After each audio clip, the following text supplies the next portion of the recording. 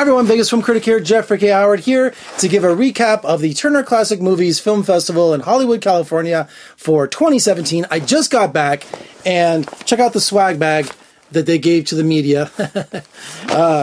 Just want to talk about the festival, what I saw, the things I experienced, see some of the cool stuff that they gave me. I haven't really looked in this.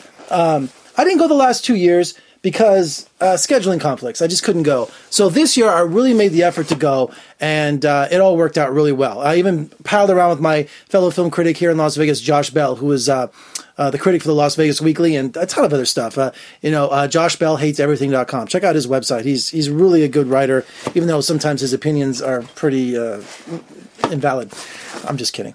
Anyway, so I went in, I got to LA, we drove out there, my roommate went with me. He didn't go to the festival though, but I hate driving to LA alone. So we drove out to LA, I stayed with a friend out there who literally lived maybe 1.5 miles, 2 miles from Hollywood, where all the festival was taking place. You know, the Egyptian Theater, the El Capitan, you know, where all that is, you know, the Kodak Theater and the Chinese Theater where all that, the multiplexes are, that's where it all was happening.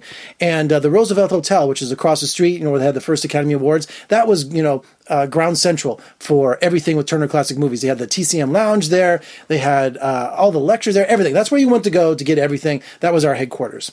So I went over there, and what is this they gave me? I think I got a poster here. Check that out. I haven't looked at it yet. Now look at this. This is crazy. I don't drink. You know, I'm a sugar fanatic. I got a sweet tooth. But look, they gave this cool Alfred Hitchcock, look at that, Vertigo bottle of wine. Is that cool or what? And it says here, TCM Wine Club. I see the commercials for that, but I'm just like, I don't drink. Why can't they do a soda club or something like that?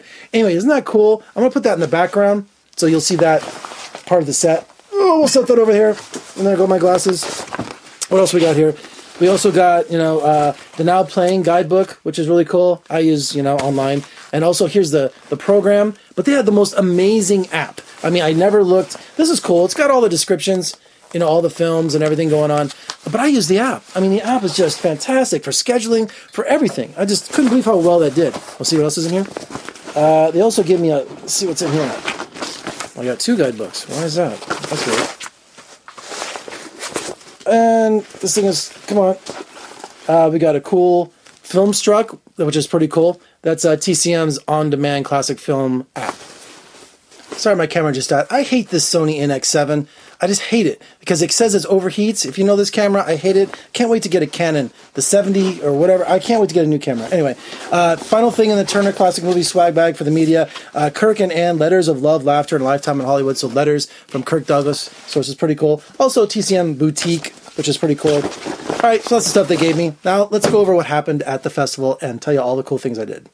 I got my glasses here handy because I got my notes over here because I can't remember, entire 4 days, everything I did off the top of my head. Have to have some sort of structure. First of all, the theme of the festival is make 'em laugh.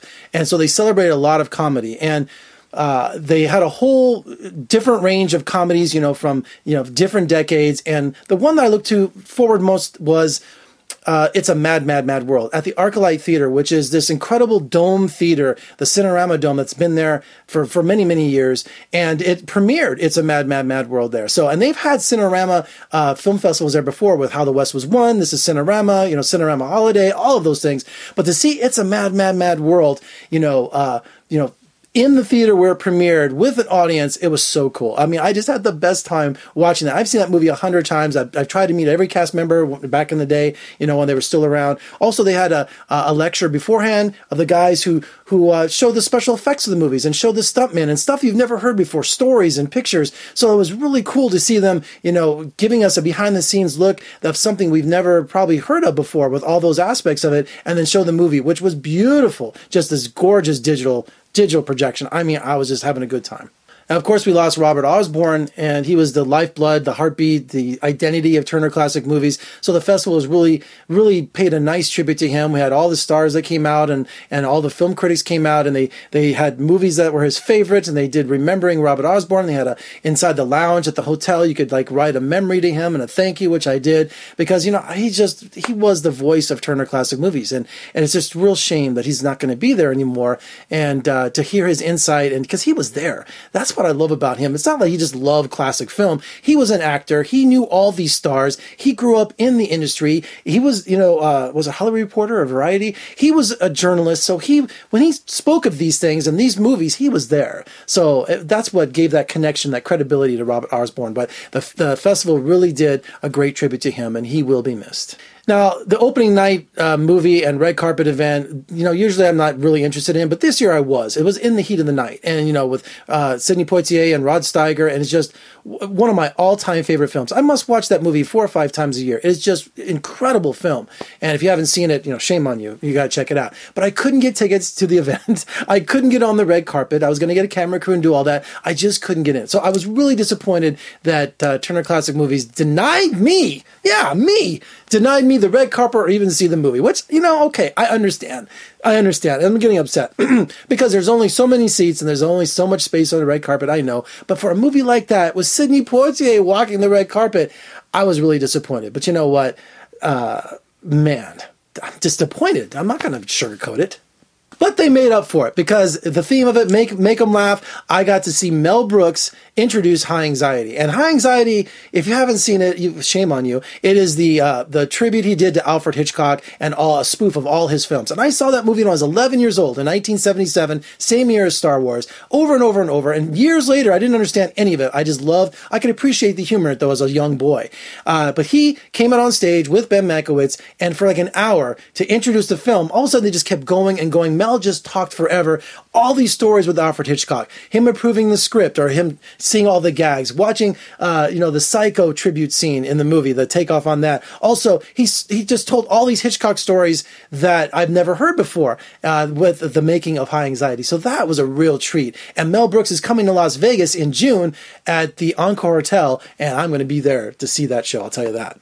Some of the other films I saw, there were so many, and I wasn't one of these crazy people that try to see 6 movies a day. Sometimes they overlapped, and so I saw Monkey Business, with the Marx Brothers. I'm a big William Holden fan, my favorite actor of all time. They showed a print of Stalag 17, which was the basis they took off for Hogan's Heroes, the comedy show with Bob Crane. So I've seen these movies 100 times, a lot of these movies, but there were some I really wanted to see on the big screen with an audience because it changes everything. Cheating over here. Also, I saw Cock of the Air, which was this pre-code Howard Hughes film from 1931, and it was restored in part by the UNLV Department of Film and the Howard Hughes Collection here in Las Vegas at the University of Nevada, Las Vegas. So I thought it was pretty cool.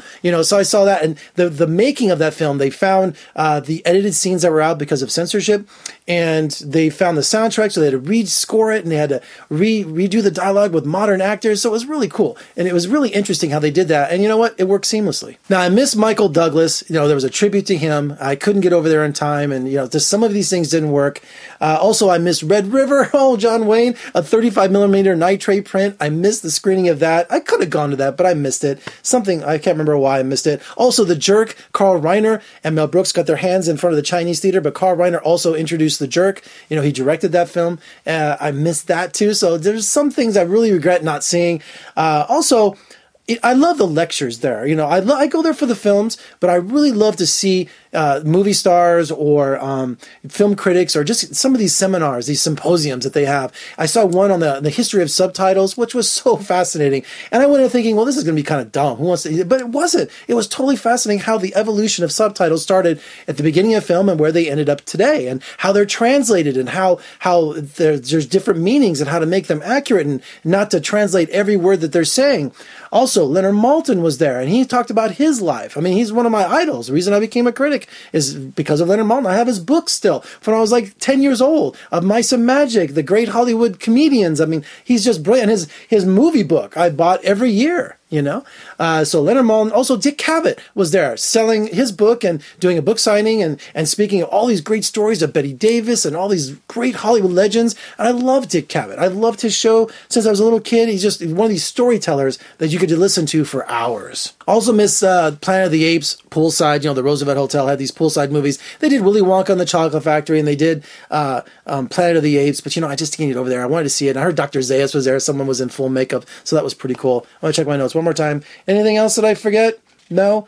it was a good time. It was really fun. It wasn't stressful this year. I pretty much got into any movie I wanted to, which was surprising because Josh Bell, the critic from The Weekly, he told me that, I didn't go the last couple of years. He said a lot of films he stood in line for hours. He never got into. So there was a lot of grumbling and I guess people in the past. But this year, I didn't see any kind of problems whatsoever. It was a lot of fun. I still don't like a lot of the festival swag they had for sale. It was all, they needed someone more hip and something cooler than that because I didn't buy anything. I love the bag here, but there was just stuff there for sale I didn't want. Even the hats didn't kind of, get me to spend $30 on. They need better memorabilia. They need better merchandise for next year's film festival. So if you haven't gone, see you there next year because I'm going again definitely next year. Turner Classic Movies Film Festival every spring. They also have a sailing ship, one of those cruise lines we can go on that too. I haven't done that. It kind of freaks me out being trapped with a bunch of film fanatics on a ship though. Anyway, check it out. I'm gonna what was I gonna do?